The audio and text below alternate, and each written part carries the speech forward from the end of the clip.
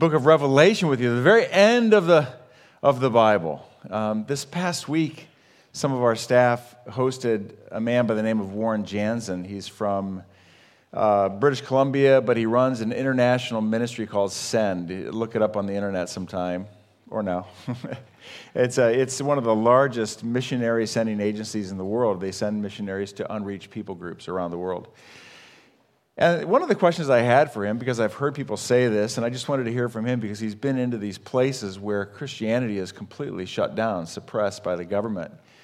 And my question was, is it true that in these countries where Christianity is condemned and outlawed even, is it true that the favorite book in the Bible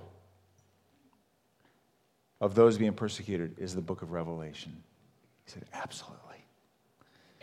Because they know God wins. And I just hope you're reading through the book of Revelation. This book, some people say it's a book of fear, it's a book of, it makes me afraid. Okay, but it's a book of hope. That's what it is. It's a book of hope because we learn that God wins. It's good to look at it with you.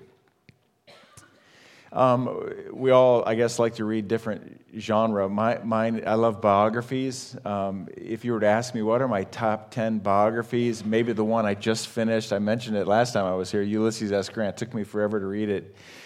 But if I were to go back a few years, also in the top 10 would be a biography about a man by the name of Dietrich Bonhoeffer. Maybe you know the name. Dietrich Bonhoeffer was a theologian and a pastor in Germany. And in 1939, to escape the escalating war there as Germany invaded Poland, he escaped to New York City. And while he was in New York City, his conscience just started to bother him. How can I be here when I want the church in Germany to grow and develop and do what is right in the face of this terrible thing that's happening in Germany and Europe? And so within a month, he went back to Germany. And it was there that he developed this underground seminary that opposed Hitler and the Third Reich. Wow.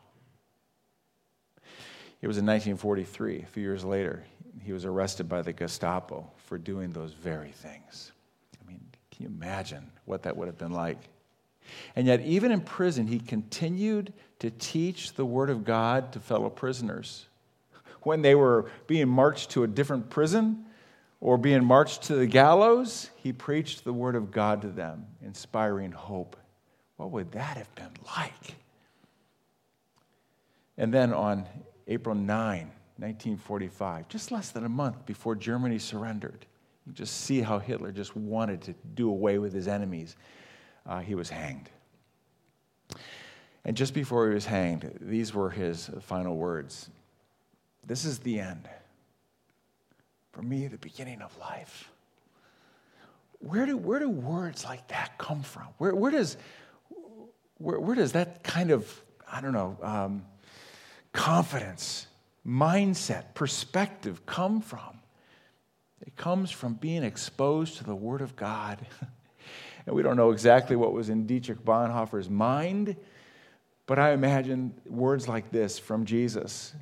The thief comes only to steal and kill and destroy. I came that they might have life and have it abundantly. When somebody puts their faith in Jesus, we receive eternal life, but it's not just eternal life, it's life beginning right now.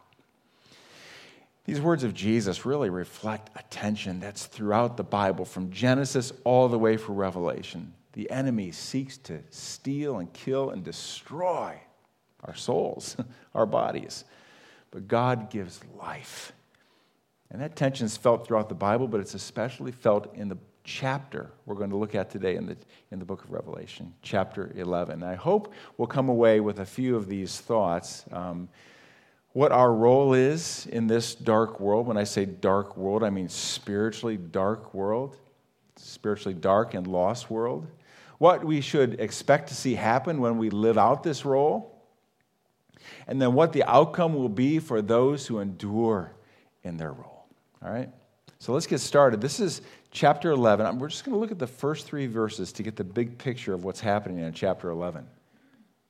Then I was given a measuring stick, and I was told, "Go and measure the temple of God and the altar, and count the number of worshipers, but do not measure the outer courtyard, for it has been turned over to the nations. They will trample the holy city for 42 months, and I will give power to my 2 witnesses, and they will be clothed in burlap and will prophesy during these 1,260 days." I should probably tell you right now that of all the chapters in the Bible, this is known to be one of the most difficult to understand. So welcome to the chapel this morning as we get to try to figure this out together. There's so much there we could talk about. Let me just mention just a couple of things, and it's this. In his sovereignty, God turns over the outer courtyard to the nations only for them to trample it for 42 months. That's 3.5 years. And in his sovereignty, God raises up and gives power to 2 witnesses who will prophesy for 1,260 days. Quick, do the math. 42 months, 3.5 years, right? Now, let me explain what we just read. In his sovereignty, God is going to allow the world to persecute Christians in the world. Now, let me just pause for a moment. Even though the word world isn't here, I'm going to use the world several times. In Scripture, the world is used in several different ways. The world in the sense that it's the globe, how we think of the world, the globe. Another way the world is used is, for God so loved the world that he gave his own one and only Son. God loves the world. But also world is used, especially by John in his gospel, in 1 John, 2 John, but here in Revelation, as a world system that stands opposed to God. And God in his sovereignty is going to allow the world to trample on believers, to persecute believers. Now I say in God's sovereignty, C.S. Lewis said something like this, that, Satan is on a leash. It's a long leash, but it is a leash. Satan cannot do anything against God's people without God's permission. But for some reason, God allows this to happen. But simultaneously, concurrently, along with this persecution, 2 witnesses are going to be sent by God, and they are going to proclaim the word of God, the truth of God's word, during this difficult time. And so this tension is mounting, right? The thief comes to steal and kill and destroy, but God comes to give life. And so this great competition is happening. Concurrently, simultaneously, persecution, proclamation of God's word. This is what we could say about all of God's word, especially right now, at this moment. The world will trample God's people, but God's word and mission cannot be stopped. Daniel Aiken, a favorite writer, says it this way: God's plan marches on, sinful humanity has its say for a day, but the Lord God, the Almighty, has his say for all eternity. And the people said, amen. Now we've got a big picture. These first few verses give us a big picture of what's happening in chapter 11. You have persecution. You have the proclamation of these 2 witnesses. Now, who are these 2 witnesses, and what is their message? Right? So the story goes on. These 2 prophets are the 2 olive trees and the 2 lampstands that stand before the Lord of all the earth. If anyone tries to harm them, fire flashes from their mouths and consumes their enemies. This is how anyone who tries to harm them must die. They have power to shut the sky so that no rain will fall for as long as they prophesy, and they have the power to turn the rivers and oceans into blood and to strike the earth with every kind of plague as often as they wish. Okay, so that's understood. Let's move on. I'm just kidding. It's hard to understand. Who are these prophets? There are many educated guesses as to who these prophets are. The list is long, possibilities. But when we go back and look at the text, we can see different things, clues that so fire flashes from the mouths and consumes their enemies. They have power to shut the sky so that no rain will fall for as long as they prophesy. They have the power to turn the rivers and oceans into blood and strike the earth with every kind of plague as often as they wish. And so the 2 figures who come to mind are Elijah and Moses from the Old Testament, because they did very similar miraculous things. It says, though, that these two prophets are the two olive trees and the two lampstands that stand before the Lord. So what does that mean? You know, it's interesting in the book of Revelation, more than a couple hundred times, there are references in words and phrases back to the Old Testament. And here we have a reference back to the book of Zechariah, chapter 4, where servants of God are known as olive trees and lampstands. What does an olive tree do? It provides oil. What does a lampstand need? It needs oil. What does a lampstand do? It provides light. And so, who are these witnesses? They are servants of God who are light bearers. They provide light. What do we mean by that?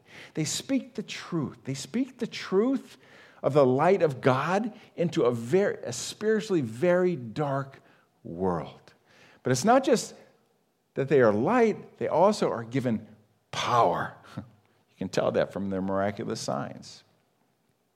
When Jesus sent out his witnesses, the very last thing Jesus said was, and you should wait here and receive power, and then you will be my witnesses nearby and far away. That's true for them. It's true for us. It was true for these two witnesses. They're the power of God. Power of God to do what? To speak the truth of the light of God into an incredibly spiritually dark world that was resistant and pushed back against God. That's these two witnesses. And so, we have these two witnesses who are standing strong in the Spirit of God. But what was their message? You know, I think we could say this. Their message was one of judgment and repentance. Those are two very heavy words. Let me just break them down for a minute. You know, when you read through the Bible, it's really clear that God is holy. And that we are born into this world with a sinful nature. We are sinners. But we're also told throughout the Bible that God is a God of love. And even though he's going to punish sin, he loves us so much that he sent his one and only Son to die on the cross for us, to take the punishment of our sin onto himself, so that we could have a relationship with God through simply faith in Christ. So, our judgment has been placed on Jesus. Those who reject Jesus still face the punishment of God, the judgment of God. And that's what we see in Revelation. But they're not just proclaiming judgment, they're also proclaiming repentance. And we'll see in a little while that some people turn back to God. You know, Scripture is really clear that God doesn't want anyone to perish. Repentance is what it means is turning around and going the other way. It's somebody saying, I trust myself, I trust myself, I trust myself. No, I need a Savior, and I turn and I follow Jesus. I put my trust in Jesus. I repent. That's what it means. It means to put my faith in Christ. And so their message is one of judgment and repentance. So, it's sort of like the ultimate, fork in the road. That's what they're doing. You turn to Christ or suffer the judgment of God. It's the ultimate fork in the road. All of Scripture is really about the ultimate fork in the road. There's the path of wisdom, and that's going God's way. There's the path of folly, that's choosing to stiff-arm God and say no thanks. There's the middle path, but if you choose the middle path, by default, you choose the path of folly. And so these prophets are saying, just choose one or the other. What would it have been like to be a witness for Jesus? I was thinking about what it means to be a witness. You know, a witness is to be a representative. It means to be an ambassador. It means to be a spokesperson for somebody. If you are enthusiastic about something, you want to be a representative, an ambassador, a spokesperson. Maybe you love your company where you work. And so you're a spokesperson for that company. You're a champion for it. You are a witness for that company. Or maybe you come out of a family you really love. You appreciate and respect your family members, and so you are a witness for your family members. Pastor Ryan is a Michigan Wolverine fan. I don't know how you could ever be a witness for that, but I'm a witness for the Buckeyes, and I have the platform today, so I'm a witness. Thank you. We were on vacation recently down in North Carolina. I had my big Ohio State shirt on, and I don't know how many people said OH to me. I thought, wow, this is awesome. They're everywhere, Buckeye Nation. You know, we're Browns. I'm a witness for the Browns. I'm a representative for the Browns. I love the Browns. I have no idea what I'm going to do with the Guardians. I've got to figure that one out. What would it have been like to be a witness, the first witnesses sent out by Jesus, the representatives? And I want to just jump into John chapter 10. I'm going to show you a few other verses from John chapter 10, but it goes like this. Jesus sent out the 12 apostles as witnesses, as representatives, with these instructions. Don't go to the Gentiles or the Samaritans, but only to the people of Israel, God's lost sheep. Go and announce to them that the King of heaven is near. Heal the sick, raise the dead, cure those with leprosy, and cast out demons. Give as freely as you have received. What would that have been like? Isn't that just amazing? Look at what you get to do. Heal the sick, raise the dead, cure those with leprosy, cast out demons. I mean, who wouldn't want to be a part of that party? Yeah, sign me up. I want to be a follower of Jesus. But deeper into the chapter, we get the rest of the story, and you begin to wonder, do I really want to be a follower of Jesus? He goes on, look, I am sending you out as sheep among wolves. So be shrewd as snakes and harmless as doves, but beware, for you will be handed over to the courts and will be flogged with whips in the synagogues. You will stand trial before governors and kings because you are my followers, but this will be your opportunity to tell the rulers and other unbelievers about me. Now, true, opposition does give you opportunities, but let's face it, there is opposition. Simply said, as witnesses, we should never be surprised at opposition. That was true of the prophets in the Old Testament. It was true of Jesus, true of Jesus' followers. If you try to be a witness, a representative for Christ where you work and live and play, chances are you will face some opposition. That is just the way it goes. We face opposition. Sometimes I think of those last words of Jesus as he told his followers to wait for the Holy Spirit to come and give you power, and then you go out and be my witnesses. The word witness comes from the Greek word martys, which is where we get the word martyr. Martyr means to give up your life for something you believe. So, we shouldn't be surprised. We should never be surprised if we face opposition for what we believe. So these witnesses were not surprised either. Let's read what happens. When they completed their testimony, the beast, now we're going to come back to that, that's the Antichrist. The beast that comes up out of the bottomless pit will declare war against them, and he will conquer them and kill them, and their bodies will lie in the main street of Jerusalem, the city that is figuratively called Sodom and Egypt. The city where their Lord was crucified, and for 3.5 days all peoples, tribes, languages, and nations will stare at their bodies. No one will be allowed to bury them. All the people who belong to this world and gloat over them and give presents to each other to celebrate the death of the two prophets who had tormented them. I don't know if I think I might have skipped a word there, but you get the idea. They're killed. These two witnesses are killed by the beast, the Antichrist. Now, we're going to hear a lot more about the Antichrist next week. Be sure you're here. I have a few more words to say about that. And he's going to kill them, and their bodies will be left in the streets of Jerusalem. Sodom and Egypt, what does that mean? Sodom means wickedness. Egypt stands for idolatry. And they will be left in the streets for 3.5 days, sort of mocking the time that Jesus was in the tomb. And this will be the result of the world, everybody in the world who stands opposed to God. And they will gloat over all of this, and it'll be like Christmas time where they send presents to each other, celebrating that these two witnesses, these two servants of God, are dead.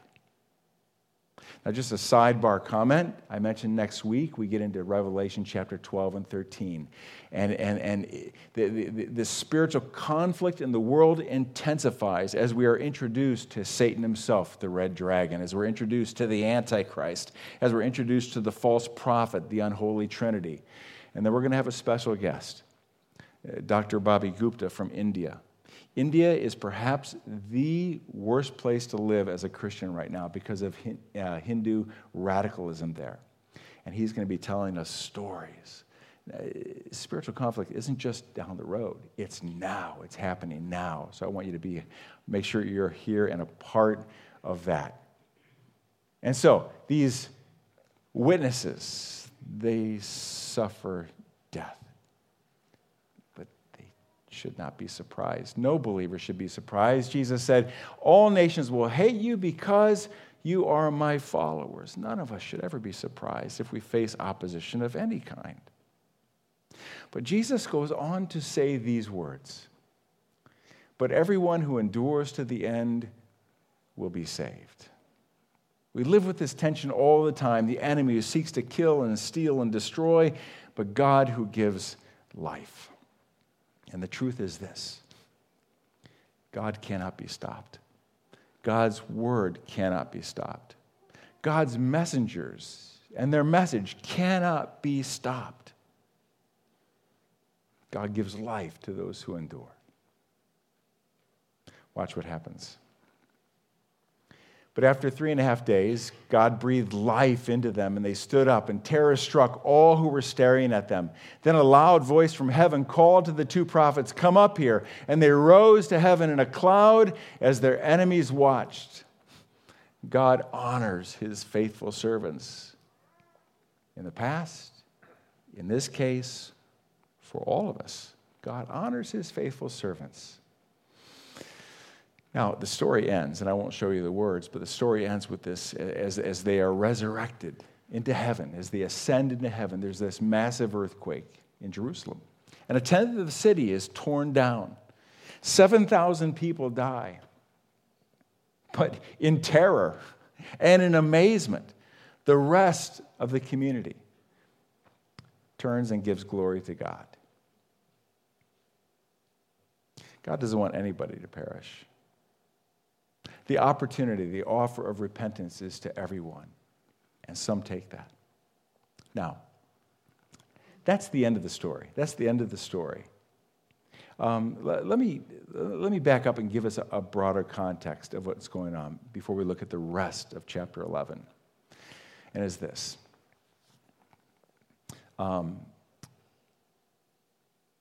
Back in chapter 5, we read that Jesus held the scroll which contained the future of world history and how things as we know it will come to an end.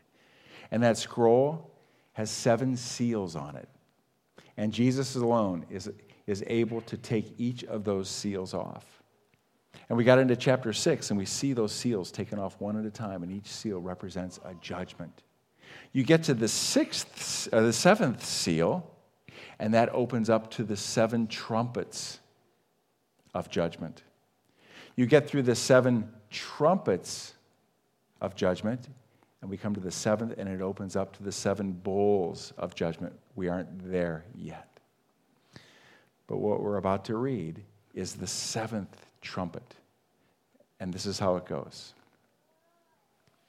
Then the 7th angel blew his trumpet, and there were loud voices shouting in heaven, "The world has now become the kingdom of our Lord and of his Christ, and he will reign forever and ever." Does any part of what's said there take you back to Christmas time? Handel's Messiah? And he shall, I'll sing it for you, may I? And he shall reign forever and ever, right? And then, this is how chapter 11 ends, with these words. The 24 elders sitting on their thrones before God fell with their faces to the ground and worshiped him. And they said, "We give thanks to you, Lord God the Almighty, the one who is and who always was. For now you have assumed your great power and have begun to reign. The nations were filled with wrath, but now the time of your wrath has come. It is time to judge the dead and reward your servants, the prophets, as well as your holy people, and all who fear your name. From the least to the greatest, it is time to destroy all who have caused destruction on the earth." What this 7th trumpet does is opens a window for us to see the end of time. The end of time when what all the prophets in the Old Testament, what they pointed toward, the time when God's kingdom would be established here on earth. What Jesus said would happen. His kingdom would come and be established here on earth. What we pray for, Our Father who art in heaven, hallowed be thy name. Thy kingdom come, thy will be done on earth as it is in heaven. The very thing we long for. That our enemy, Satan, and all of his minions will be vanquished. That death will be vanquished. That all of evil will be vanquished and done away with. That's coming. And this seventh trumpet, the very end of chapter 11, gives us a vision, a window to what it will be like one day. But that's that day. Today is July 25. And between today and that day,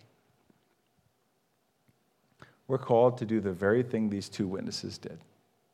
We're called to do the very thing Dietrich Bonhoeffer did. We are also called to be witnesses, representatives, ambassadors of Jesus Christ. Let me just put on the board, on the screen, 3 things that I think we need to think about. My role is to be a witness for Christ, a representative, a spokesperson. With my life, people should look at me and sense the kind of love that Jesus would have. In a sense, I should live my life the way Jesus would live my life if he were me.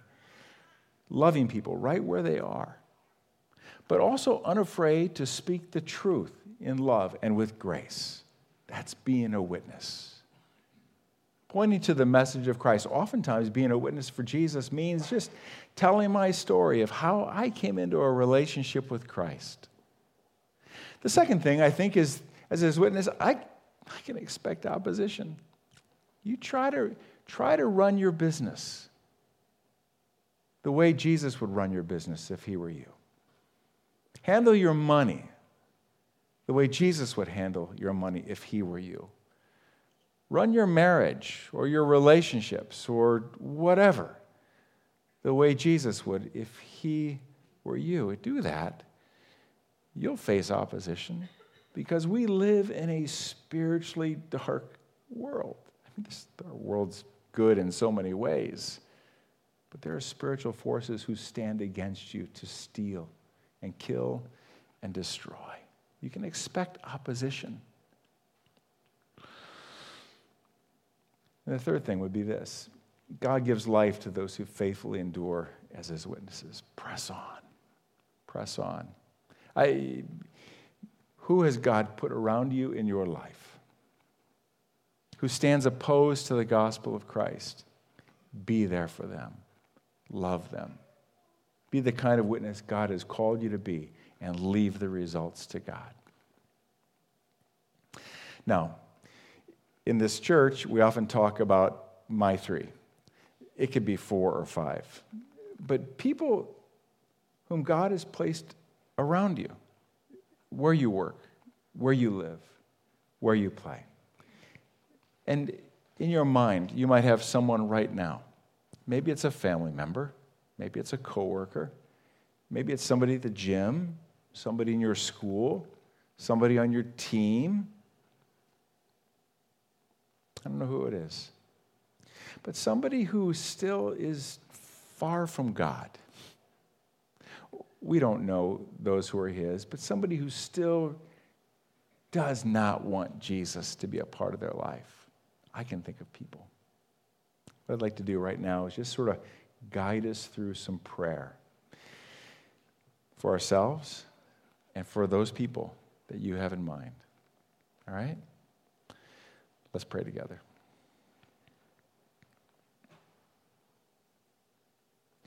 Lord, first of all, would you just hear our silent, quiet prayers of gratitude that you called us to yourself and gave us life in Christ. Nothing that we ever did to earn that, purely because of your grace. Hear our silent, quiet prayers of gratitude.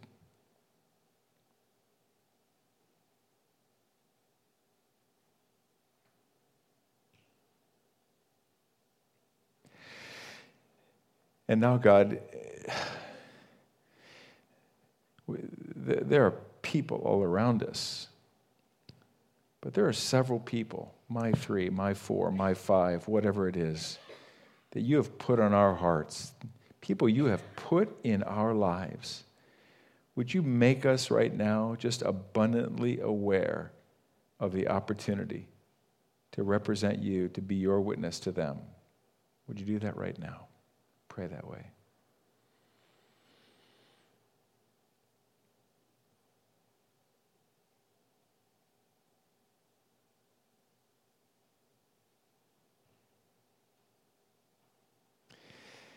And now, God, would you please give us the wisdom, the measure of love we need to be a spokesperson for you, certainly with our lives showing the love of God, but giving us the strength and the desire to even tell our story of how we came into a relationship with you. Would you pray that way just for a moment for yourself?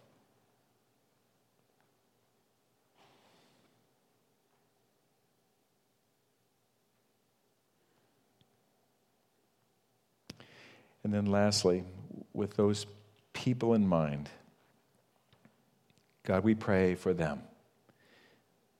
Only you can open eyes. Only you can open hearts. We pray that you would. We leave the results to you, God. Would you pray that way for a moment?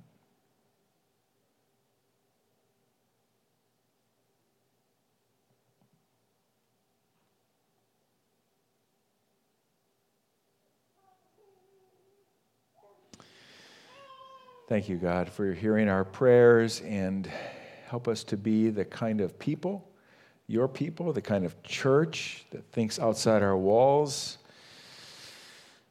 Thank you for your great grace. Help us to be reflections of that wherever we go this week. Help us to be your witnesses. In Jesus' name, amen. Enjoy the day. Enjoy the week.